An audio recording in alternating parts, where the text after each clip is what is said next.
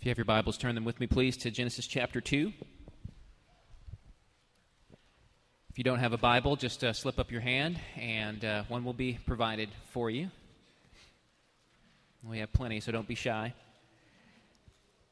Genesis chapter 2. We're going to start at verse 18 and read through the end of the chapter.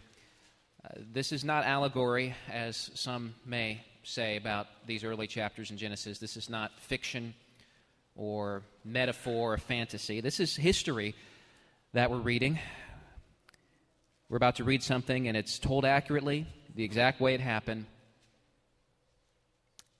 And it happened this way for a reason. Moses writes under the inspiration of the Spirit, "Then the Lord God said, 'It is not good that the man should be alone. I will make him a helper fit for him.' So out of the ground the Lord God formed every beast of the field and every bird of the heavens and brought them to the man to see what he would call them. And whatever the man called every living creature, that was its name. The man gave names to all livestock and to the birds of the heavens and to every beast of the field. But for Adam there was not found a helper fit for him. So the Lord God caused a deep sleep to fall on the man. And while he slept, took one of his ribs and closed up its place with flesh. And the rib that the Lord God had taken from the man he made into a woman and brought her to the man. And then the man said, 'This at last is bone of my bones and flesh of my flesh. She shall be called woman because she was taken out of man.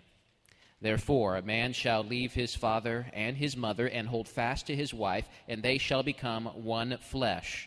And the man and his wife were both naked and were not ashamed." Let's pray.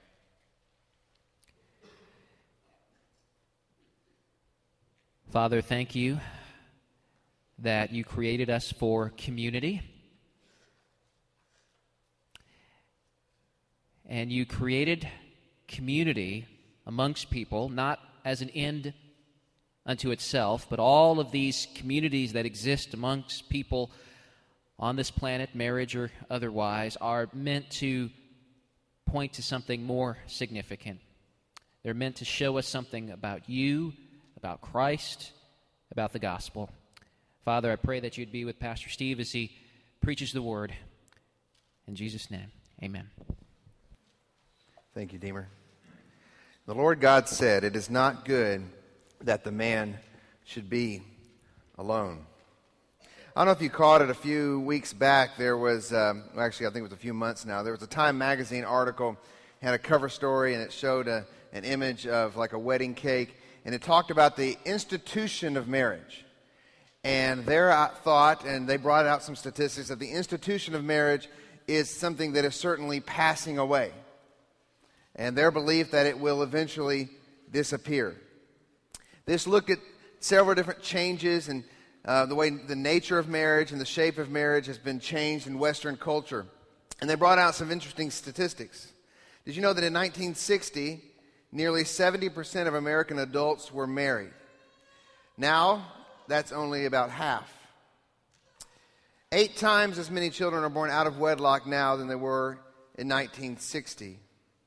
Back then, 2/3 of 20-somethings were married. In 2008, just 26% of 20-somethings were married. And for the first time in history of our nation, the majority of adult women in the United States of America are unmarried.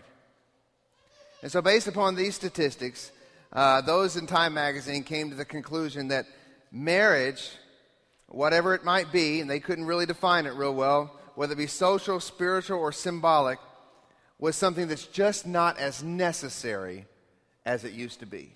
And that was their conclusion. Marriage is just not something as necessary as it used to be. We are in the middle of a series called The Jesus Tribe. Now, you may say, well, the Jesus Tribe, marriage, what are you talking about? Well, basically, we're going through the Bible to look to have a biblical theological framework for all relationships. Every relationship, every human relationship we have, whether it be relationships between parents and children, husband, wife, relationships within the community, relationships within the body of Christ, within the church, relationships with strangers, relationships. We are created to be relational beings. That's part of we are social creatures by nature. And so we're looking at this series on relationships, and we're calling it the Jesus Tribe because ultimately, as Deemer said in his prayer, all relationships point back to God and point to the fact that we've been created for community for a reason, and that is to be part of God's community, the people of God, the tribe of Jesus. And Jesus is redeeming a people. He is calling out a people to himself, the church. And at the end of the age, they will be with him as the bride of Christ, and the Jesus tribe will be complete. And so we're going through this series. We don't know how long it's going to take, to be honest with you. If you're wondering how long this series is going to take, we don't know. We're just going to kind of go with the way the Holy Spirit leads on this. But we've broken away from a series in Acts, which I'm thoroughly enjoying, and I can't wait to get back to Acts. So we here at Harbin's preach verse by verse through the Bible, and occasionally we'll break away for a topical series like this one here today. Now let's ponder that verse that I read to start off with. Then the Lord God said, "It is not good that man should be alone." Think about that verse for a little bit here, okay? Everything in creation thus far has been good. If you go to Genesis chapter 1, every time God creates something, he says, "And it was good, and it was good, and it was good, and it was good." The first time we ever read of anything not being good, it's right here, and Moses is using the same formula of words. He wants us to get the point here. He's trying to contrast the everything is good phrases from chapter 1 with this right here when he says, "It is not good." So we get to this. This is happening on day 6 of creation, and God says something is not good. And honestly, that in and of itself is quite stunning. For God to at some point during creation say something isn't good. What's even more stunning, and I alluded to this a couple of weeks ago, what's even more stunning is that Adam isn't actually alone. He has who? He has God. He has God. And if these words, that it's not good that man should be alone, if it had not come from God's mouth himself, this would be blasphemy. This would be blasphemy to say that Adam it's not good that he's alone, that it's not sufficient that he just has God. And so we have to consider that. We have to ponder that, and really it should kind of blow our mind. If you are a Christian and if you are a God-centered Christian where you believe that Jesus Christ is your treasure, and you believe in verses like where Jesus tells the parable of the man who sold everything he had and went and bought a field that had a treasure buried in it, and he compared that to the kingdom of God, that your relationship with God is more important than any other relationship in the world, and God is to be your treasure, your passion, your center, your focus, then you get to this and you see that God says it's not good that Adam is alone, and you begin to think, wait a second, why is it not good? So let's ask that question. Why is it not good? Why has God declared that it's not good that man should be alone? Was Adam lonely? Let's consider that. Maybe he's just lonely. Okay? Well, we haven't heard Adam complain. I mean, Adam's not the one who said, "Hey, Lord, it's not good for me to be alone." It's not at all. Adam hadn't said a word. Matter of fact, the very first words Adam speaks, at least that we have recorded in the Scripture, are when he sees the woman. But right now, he hasn't said anything. Ross is laughing back there. He hasn't said anything at this point. So, and that's my dog barking in the background. If you hear a dog in the background barking, that's my dog. We're going to the park after the service. She's in my office. Please don't freak out. I'm not speaking in dog tongues or something. So he hasn't said he's lonely, maybe for his health and sanity, because we know statistics have shown that people who are loners, people who don't have good companionship, are much less healthy. Matter of fact, they die at a rate of about 3.7 years earlier than someone who actually has healthy relationships. And I mentioned a few weeks ago that one of the most feared punishments in the whole penal system is solitary confinement. So it's definitely not healthy, but there's been no allusion to that. That may be part of the case here, but it's not at the root. Does Adam need some self-esteem boosting? I doubt it. Does he need a soulmate? Is that the thing here? He needs a soulmate, and that's why it's not good that he's alone? Well, there may be some case there, but that's still not the root of it. It's not like Adam is... Kids, have you seen Wall-E? Right? and he's all alone, just doing the same thing over and over and over. And then Eve, by the way, her name's Eve in the movie, right? Shows up and, now he's got his soulmate. That's not the main reason. Did he just need a friend, a companion? Yes, he did, but that's not the root of the answer either. Does he need someone to balance him out? Does he need someone to, to insist that he ask God for directions when he's trying to walk to the other side of the garden? That might be the case, but that's not the root of it either. So what's the answer? Well, the answer is in Genesis 1, 26 and 27. So rewind your Bible one chapter and look at these words. Then God said, "Let us make man in our image, after our likeness, and let them have dominion over the fish of the sea, and over the birds of the heavens, and over the livestock, and over all the earth, and over every creeping thing that creeps on the earth." Verse 27. So God created man in his own image. In the image of God he created him. Male and female he created them. So the answer is that man is created in the image of God. Man is to display God. Man is to image God. He is to show forth the glory and the greatness of God. And man cannot do this if he is without relationship, without a suitable partner or companion. That's why we started this whole series last week with the Trinity. I had someone ask me after the service, I understand, I love the sermon on the Trinity, but why did we start there? We started there because the Trinity is the basis for all relationships. So we looked at the relationship within the Godhead, the communal nature of God, the perfect relationship within the Godhead, perfect community, perfect love, perfect fellowship, perfect submission, perfect relationship. Yet there's also distinction. 3 persons, yet one God. Eternally 3 persons. God has always been Father, Son, and Holy Spirit. And so we looked at that truth. And so the reason that it's not good that man be alone is that man does not fully image God if he's not in relationship as well. If man is not in relationship, if there's not that specifically in this passage a relationship between a husband and wife, man is not fully imaging God the way he was created to. So what Genesis chapter 2 really is, it's like taking a magnifying glass or a microscope, going to Genesis chapter 1, to Genesis chapter 1, verses 26 and 27, and then putting a microscope over it and zooming in so we see a little bit more of the detail. So what we get now is the detail of Genesis 2 that explains Genesis 1, 27 and 26 and 27. So let's go dig into this passage today. Let's let God's magnifying glass take us down and look at this. Man, as I mentioned, is created to be in the image of God. It's not good that Adam's alone because he's not fully imaging God when he's alone, when he's not in relationship. I read an article this week about the way some of Picasso's lost artwork has been identified as his. You may not be aware of this or not, but a lot of artists in the early 20th century would actually take their fingerprints and put a fingerprint into the paint. So their mark was on that masterpiece. Their mark was on that painting. And so when someone brings a Picasso and says, "Hey, look, here's a lost art piece from Picasso. Give me a few $1 million. You can go take a magnifying glass and find that fingerprint. If it's not there, then it's not a Picasso. And so for us, people, humans, the fingerprint of God is upon us because we're created in His image and we're created for significant relationship.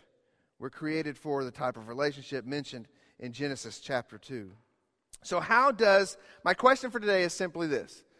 All right, I'm going to bring up a question at the top of the screen there. How does marriage image God? I'm going to give us 5 points. How does marriage image God?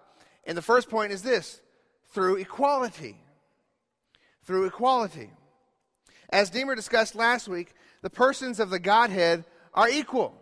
They are distinct, but they are equal. They are the same substance, the same infinite value, the same excellence, the same holiness, the same magnificence, the same glory.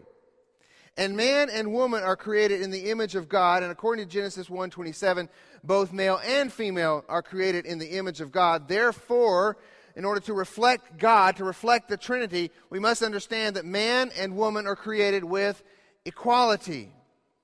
Genesis 1:26 establishes their equality. Genesis 2 reinforces it, but it doesn't leave us there. It doesn't just leave us with this concept of equality, because it brings us farther than that and takes us to a beautiful, a magnificent distinction between man and woman that also brings glory to God.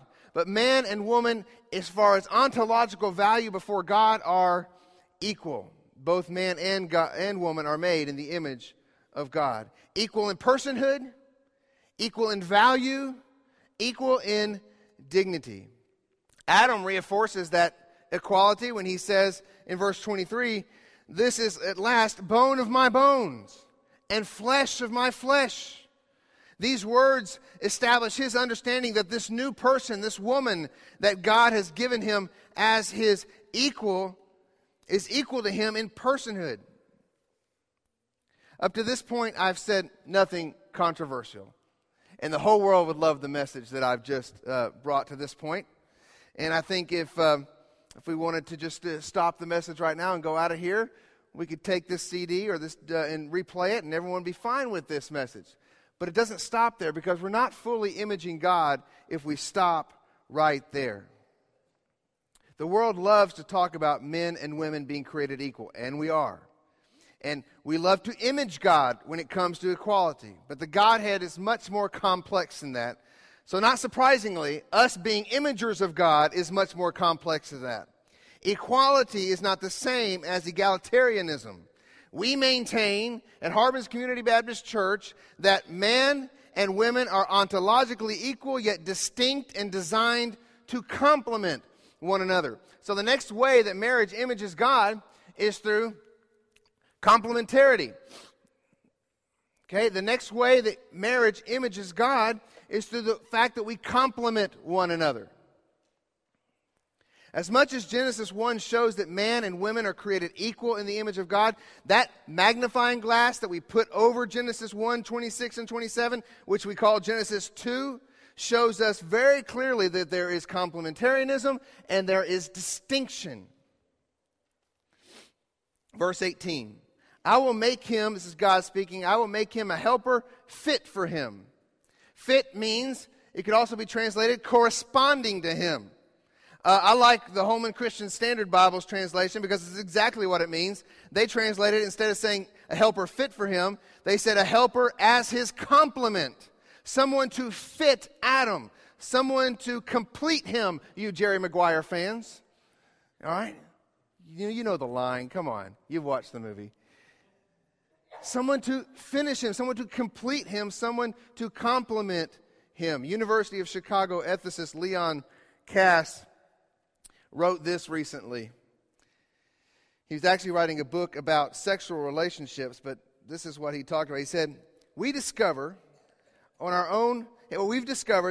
own, we have a permanent incompleteness and lack of wholeness, both without and within. We have a need for and are dependent upon a complementary yet different other, even to realize or satisfy our bodily nature.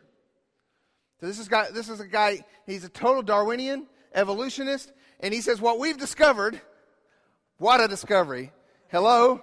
What we've discovered is that by ourselves, we lack something. We lack wholeness. And we need a complementary other, is the way he put it. We need a complementary other. Well, he didn't have to discover this. God has proclaimed it from the very beginning. Man and women are designed to complement one another, not to duplicate one another. God didn't create twins.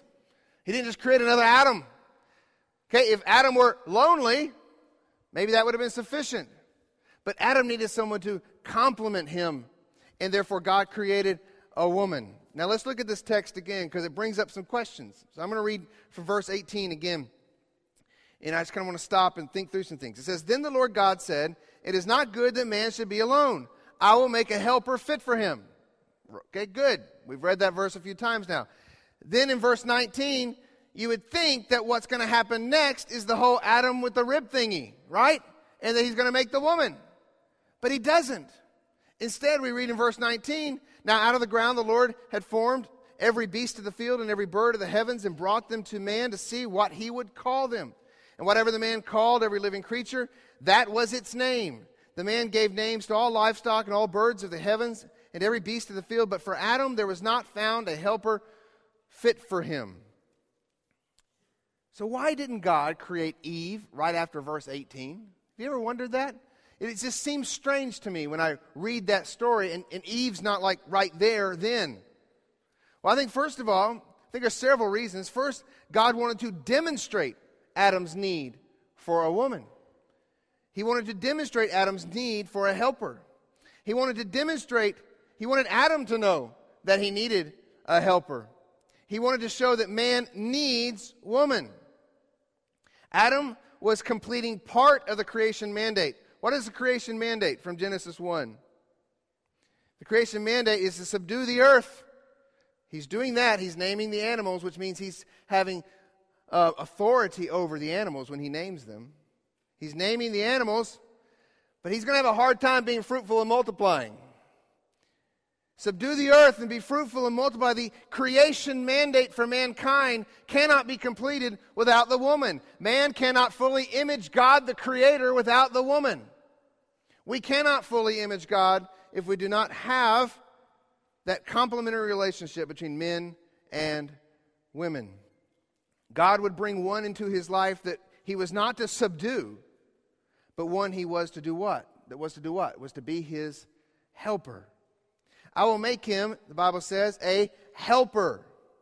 This is how woman complements man. She helps him carry out the creation mandate to subdue the earth and to be fruitful and multiply. She is not subdued by Adam, nor is he to exercise dominion over her the way he exercises dominion over the animals. He is to work alongside her, but she is created for him. According to 1 Corinthians 11, it says this, "For man was not made from woman, but woman from man. Neither was man created for woman, but woman for man." She is his crown. She has a beautiful role. He does not fully glorify God without her, and she does not fully glorify God without him. It's actually a very beautiful thing.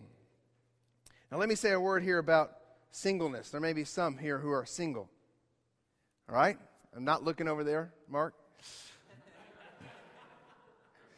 I've made that mistake in the past.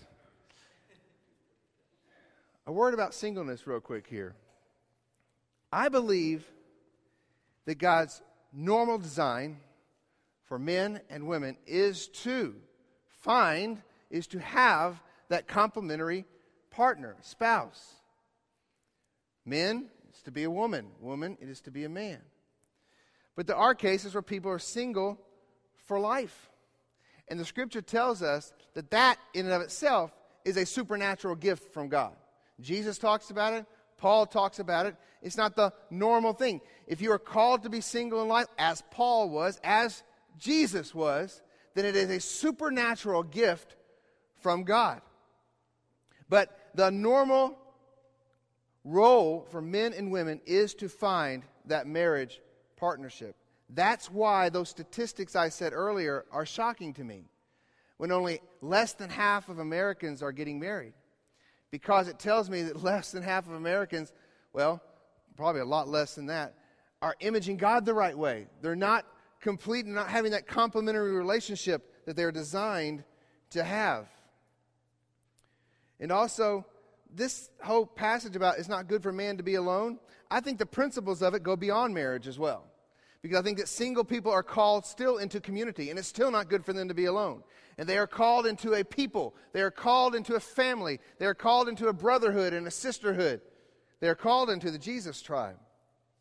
So there is perfect complementation in the Godhead. God the Father would not be God without the Son and without the Holy Spirit. The Trinity is perfect, a holy expression of complementarianism. And we see it displayed and played out in the distinct roles that God gives men and women. Which brings me to my next point. How does marriage image God? Through distinction. Not only do they complement one another, they're distinct from one another. Men and women are equal, but they are not the same.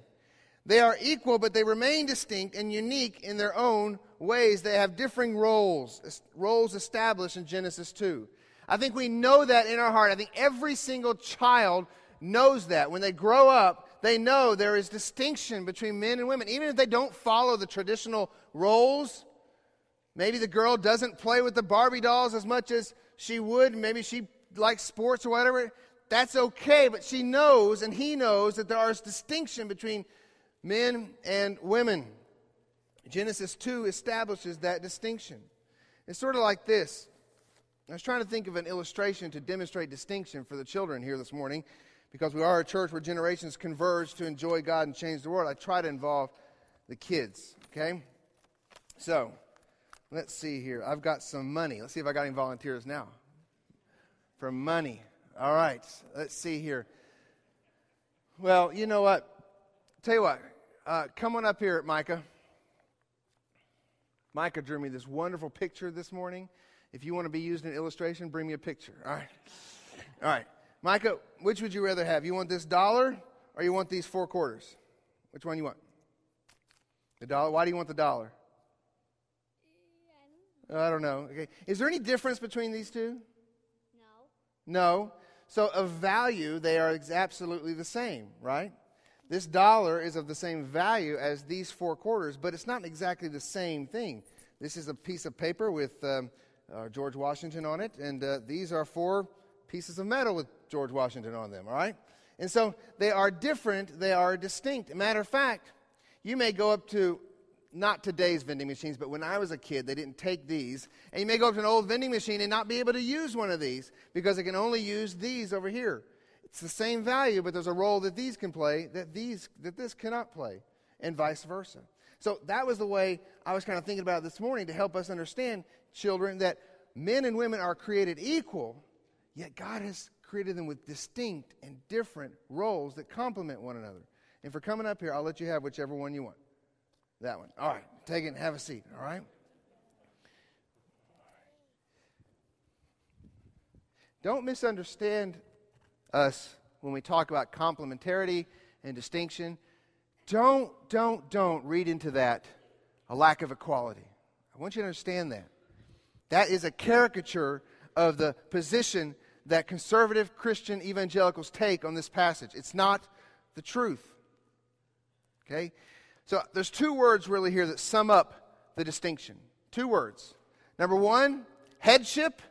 Number 2, helper. Those are the 2 roles. Those are the 2 distinctions I want us to see in this passage. Headship is the role of the man. Helper is the role of the woman. So now we start to offend the sensibilities of our modern Western minds. The distinction of roles, however, has only come into attack within the last century. At least in America, at least in the Western culture. Now, Satan's been attacking it since Genesis chapter 3. Deemer will get to that next week. Satan's been attacking roles since Genesis 3. But it's only been recently that our society in general, Western society, has caved to this attack on distinction. Let's look a little bit at the headship of man. First of all, man was created first. We read about his creation in verse 7. We didn't read that in what Deemer read earlier, but man was created first in verse 7. Man is given a word from God. He's given the role of naming the animals. Therefore, he's given leadership. When is this role of having authority over the animals, when is it given to man? It's given to him before woman is created. Man is given the moral responsibility. There's a command given in verses 15 and 16. You know the command. He can have anything he wants to eat in the garden, but he cannot eat from the tree of the knowledge of good and evil that is found in the middle of the garden. That moral command is given to man before woman is created. Therefore, you can only understand that to mean that man has been given these responsibilities, moral responsibilities, leadership responsibilities over the home as part of his creation mandate. After Adam establishes that, after she's been created, he establishes that she is bone of my bones and flesh of my flesh. She's equal. He then demonstrates his headship over her by naming her. He's not saying she's less equal. Matter of fact, he's already said, these are the first words he's ever said. He is pumped. He's saying, woo, bone of my bone, flesh of my flesh. Woo, you're woman. Because she came from man. That coming from man is also to signify the man's headship. Man is therefore responsible for the decisions and the direction of the home. He does not make these decisions alone, but in consultation, in conjunction with his wife, his helper, he makes the decision, and he is the one ultimately responsible. One Christian leader said this: a Christian man is obligated to lead his family to the best of his ability. If his family has purchased too many items on credit, then the financial crunch is ultimately his fault. If the family never reads the Bible or seldom goes to church on Sundays, God holds him to blame. If the children are disrespectful and disobedient, the primary responsibility lies with the father, not his wife. America's greatest need is for husbands to begin guiding their families rather than pouring every physical and emotional resource into the mere acquisition of money. I believe that. And men, it should make you shudder to know at the judgment seat of Christ, where the ways you failed, He's not going to hold your wife responsible. He's going to hold you. And if you are in Christ and you are in the Jesus tribe, those sins have been forgiven. They have been paid for, yet you are still on this journey of holiness, and you should be seeking to be honoring God by leading in all these areas in your home. That's the role of men, headship. And the role of woman is helper. She is to assist. She is to help. She is to encourage, strengthen, and affirm man in his role as the leader. This is beautiful. Don't think this is ugly. The world wants you to think this is ugly. It's not. Satan takes what is beautiful and tries to convince you that it's horrible. The reason you may question its beauty is because sin entered the world. Deemer will talk about this next week. And the roles have been attacked and confused and warped so that man has abdicated his role as head and woman has rejected her role as helper. Sin causes us to hate our roles. Sin causes us to hate our roles. But these roles were established before the fall. There are some Christian leaders out there that will say, well, male headship and woman submission, that is actually a result of the fall. After the fall, those things happen. Therefore, we should seek to eliminate those things. But that's not the case. The world is perfect at this point, and God has established the roles. This is beautiful. Not only do women play a distinct role as helper in man's headship, they also play a very vital role, as I mentioned earlier, in the creation mandate. For only the woman has the distinction of being the one that can bear children. What a glorious and beautiful distinction for women. The world attacks this.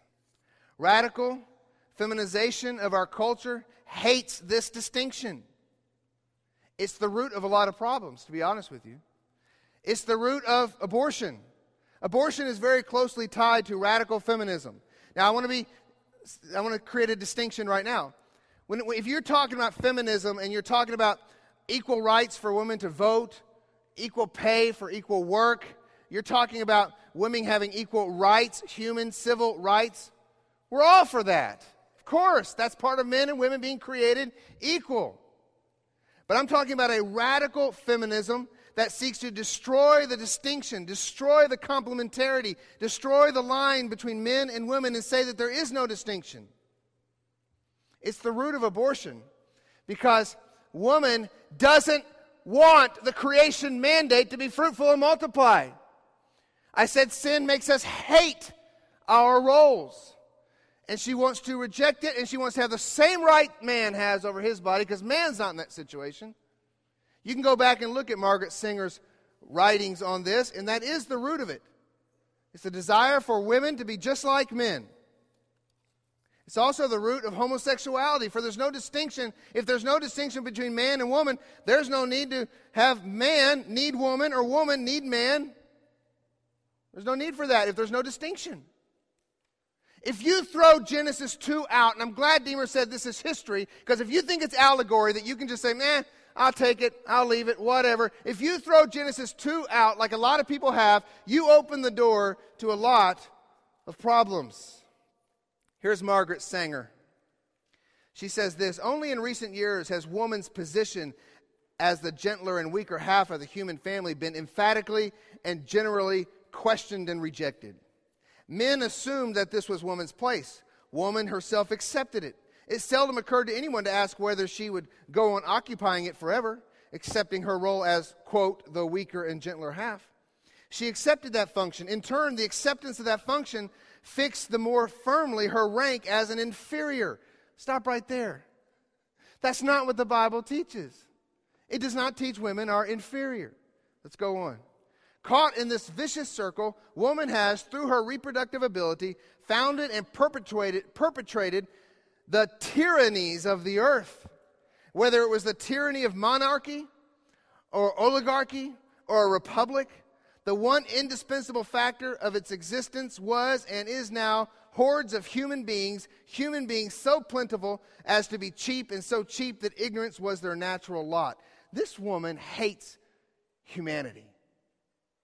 She hates distinction of roles. Upon the rock of an unenlightened, submissive maternity, these have been founded upon upon such an unenlightened, submissive maternity have these been founded, and upon the product of such a maternity have they been flourishing. Another secular writer that I found this week wrote this. He said that all the ills of the world, the tyrannies of the earth, as Margaret Sanger would say, are blamed on the traditional roles of men and women. And because of these traditional roles of men and women, male domination has brutalized and denigrated women for centuries. Brutalized and denigrated women for centuries. Now, I want you to think about something. They're saying that what's been the norm for centuries has brutalized and denigrated women.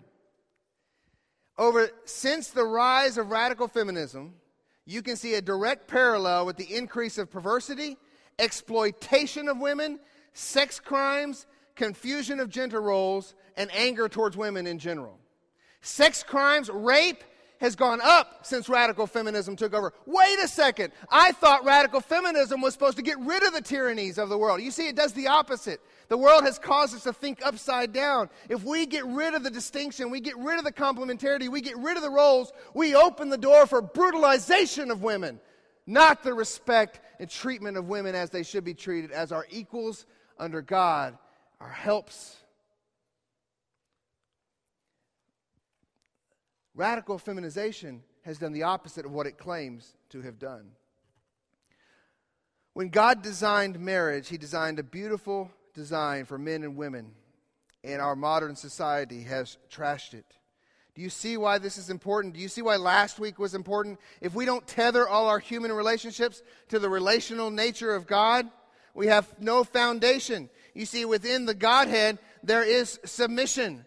There is headship. The Son and the Holy Spirit submit to the Father. The Holy Spirit submits to the Son and the Father. There are roles, there are distinction, there is submission, there is leadership, there's headship. And what does Jesus call the Holy Spirit? Helper. There's headship, there's help, there's perfect unity in the Godhead. I think one of the reasons that headship and submission are feared or hated is that it's often been poorly carried out by men who, instead of lovingly leading their homes with Christ-like service, they dominate their home. They end up treating Eve like the animals. They treat her as inferior and to be ruled instead of led. Ruling your home is not the same thing as leading your home, men. If you have to tell your wife to submit, you are not leading. Because women will gladly follow good biblical leadership. My pastor in Arkansas once, he went into a home and he answered the door and the kids were going crazy. And he asked the person at the home he's going to ask his wife to come down and do something. And she said, I can't right now. And he said, woman, submit to me. Get down here. And my pastor looked at him and said, that's not biblical submission. That is dominion. That is rule. That is treating your wife as someone that is meant to be domineered and smothered. That's not true leadership. The head respects the helper as equal before God and serves her with his life, or else he isn't really acting like the head. Let me say that again. The head respects the helper as equal before God and serves her with his life, or else he isn't really acting like the head. How should it work? In the home, you work together to come to decisions, and you pray together, and you seek God together, but under the leadership and the guidance and the initiation of man, decisions are made. That's how it should work. It's not some sort of authoritarian smothering and domineering of men over women. And these roles are carried into the family of God as well, the church, and we'll get to that in a later sermon. Adam didn't view Eve as an animal to be ruled, but as a partner to be loved, to be united to, which brings me to my next point. Marriage images God through oneness. God in three persons, but one God. Deuteronomy 6:4, Hear, O Israel, the Lord our God, the Lord is one. Trinity, tri-unity. And although man and women cannot perfectly image this in the same depth and profundity that it is in the Godhead, there's still a mysterious and glorious oneness, unity that is created when marriage happens. Genesis 2:24, Therefore a man shall leave his father and mother and hold fast to his wife, and they shall become one flesh. They came from one, woman came from man, and now they come back in union as one. This refers more to just the physical act of consummating a marriage. It refers to soul unity, spiritual convergence, a bond that is never to be broken. That's why God hates divorce. Why does God hate divorce? Does he hate it because it messes up homes? Yes. But he hates it more because it destroys the imaging we're supposed to do of God. We are to image a oneness that can't be broken. That's how we image the Father. That's how we image God. And divorce rips that image apart. Jesus said, Have you not read that he who created them from the beginning made them male and female, and said, Therefore a man shall leave his father and his mother and hold fast to his wife, and the two shall become one flesh? Jesus quoting Moses. Jesus treats it like history, by the way. Verse 6, So they are no longer two, but one flesh. What therefore God joined together, let no man separate. There is to be an intimate oneness that is totally transparent, totally shameless. It says in verse 25, And the man and his wife are both naked and were not ashamed. Read that passage when I'm home with the kids. We get to that part, and they all start giggling. Because we've lost some of that when sin entered the world. Blame entered, shame entered, and death entered. But here in the beginning, before the fall, there was a perfect unity, transparency, shamelessness. It was not until sin entered the world that shame also entered the world. Finally, how does marriage image God? Verse 5, through covenant. Therefore a man shall leave his father and his mother and hold fast to his wife. Hold fast, to cleave to commit to be bonded to covenant with. Marriage is ultimately a great and glorious covenant between a man and a woman.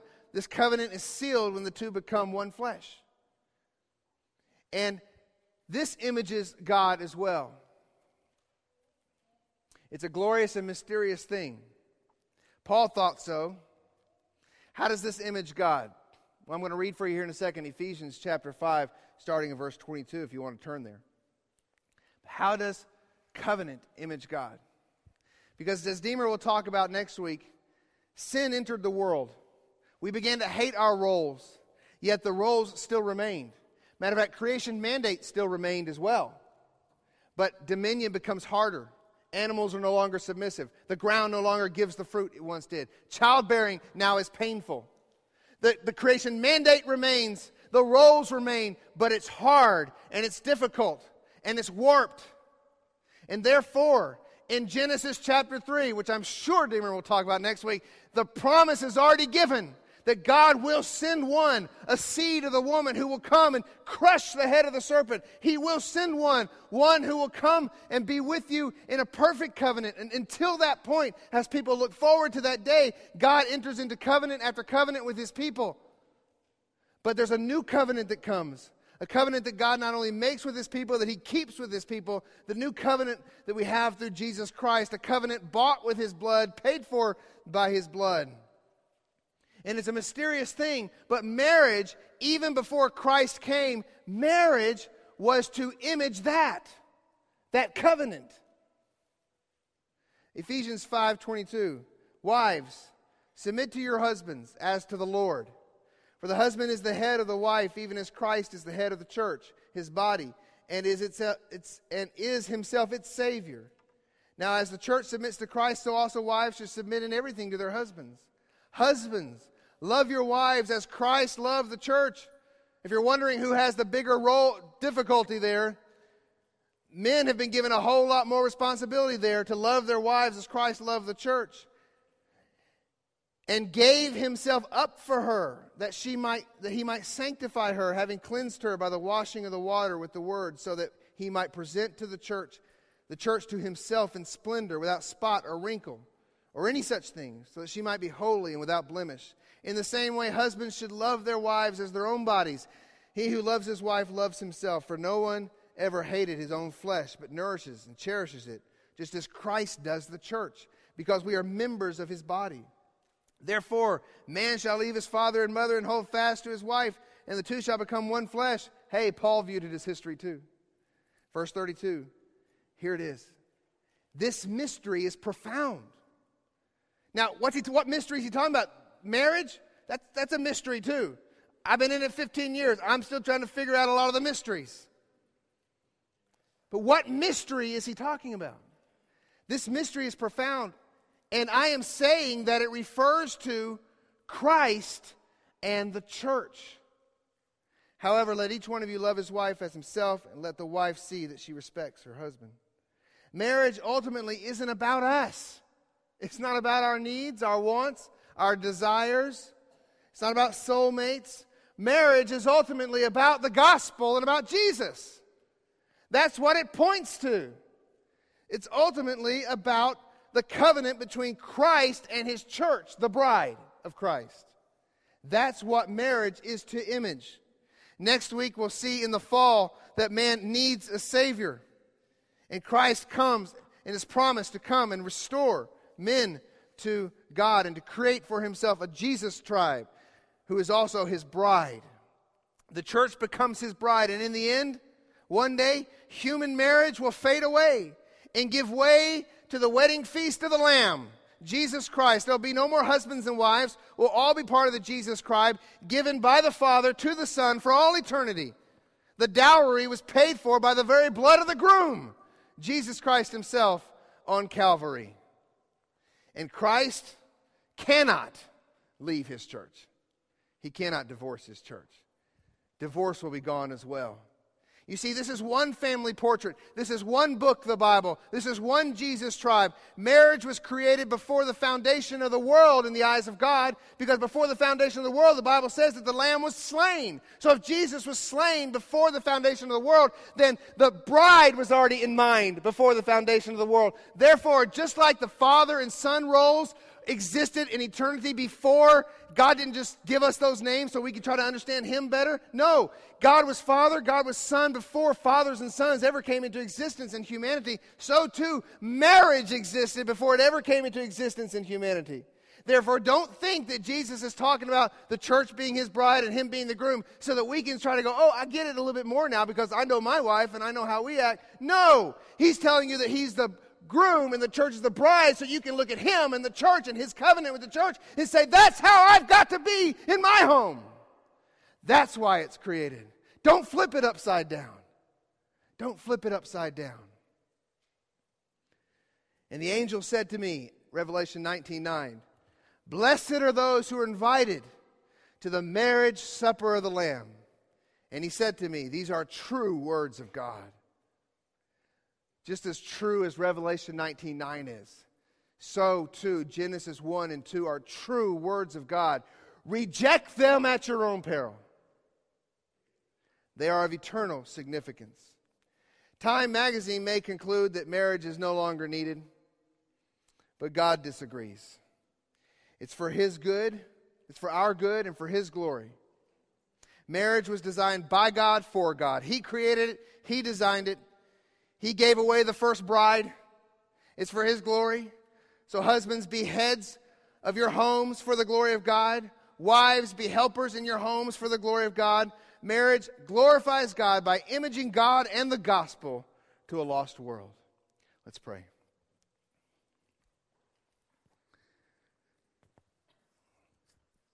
Heavenly Father, Lord, as we come to you now,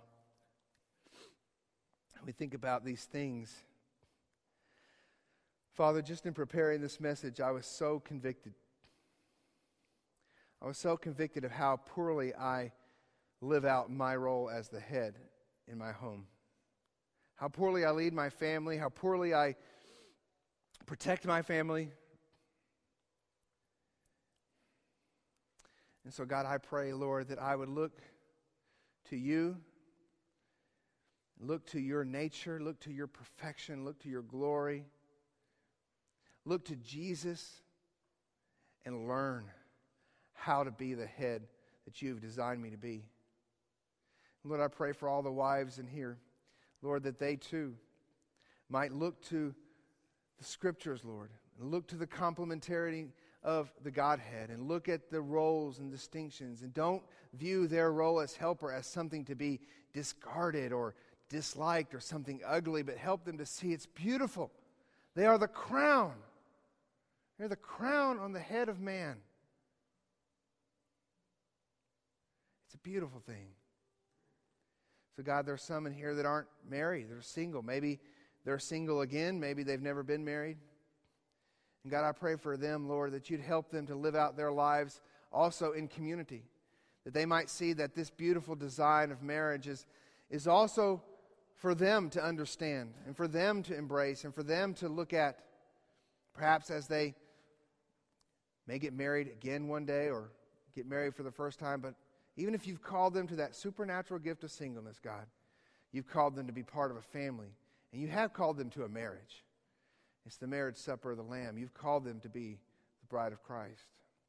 So God, now as we close with a song, and we sing this to you, a song written by a member of our church here, God, we just praise you for the many things you're doing. You're working in Harbins. We ask your forgiveness of our sins and help us, God, to be who you've created us to be this week. We pray all these things in Jesus' name. Amen.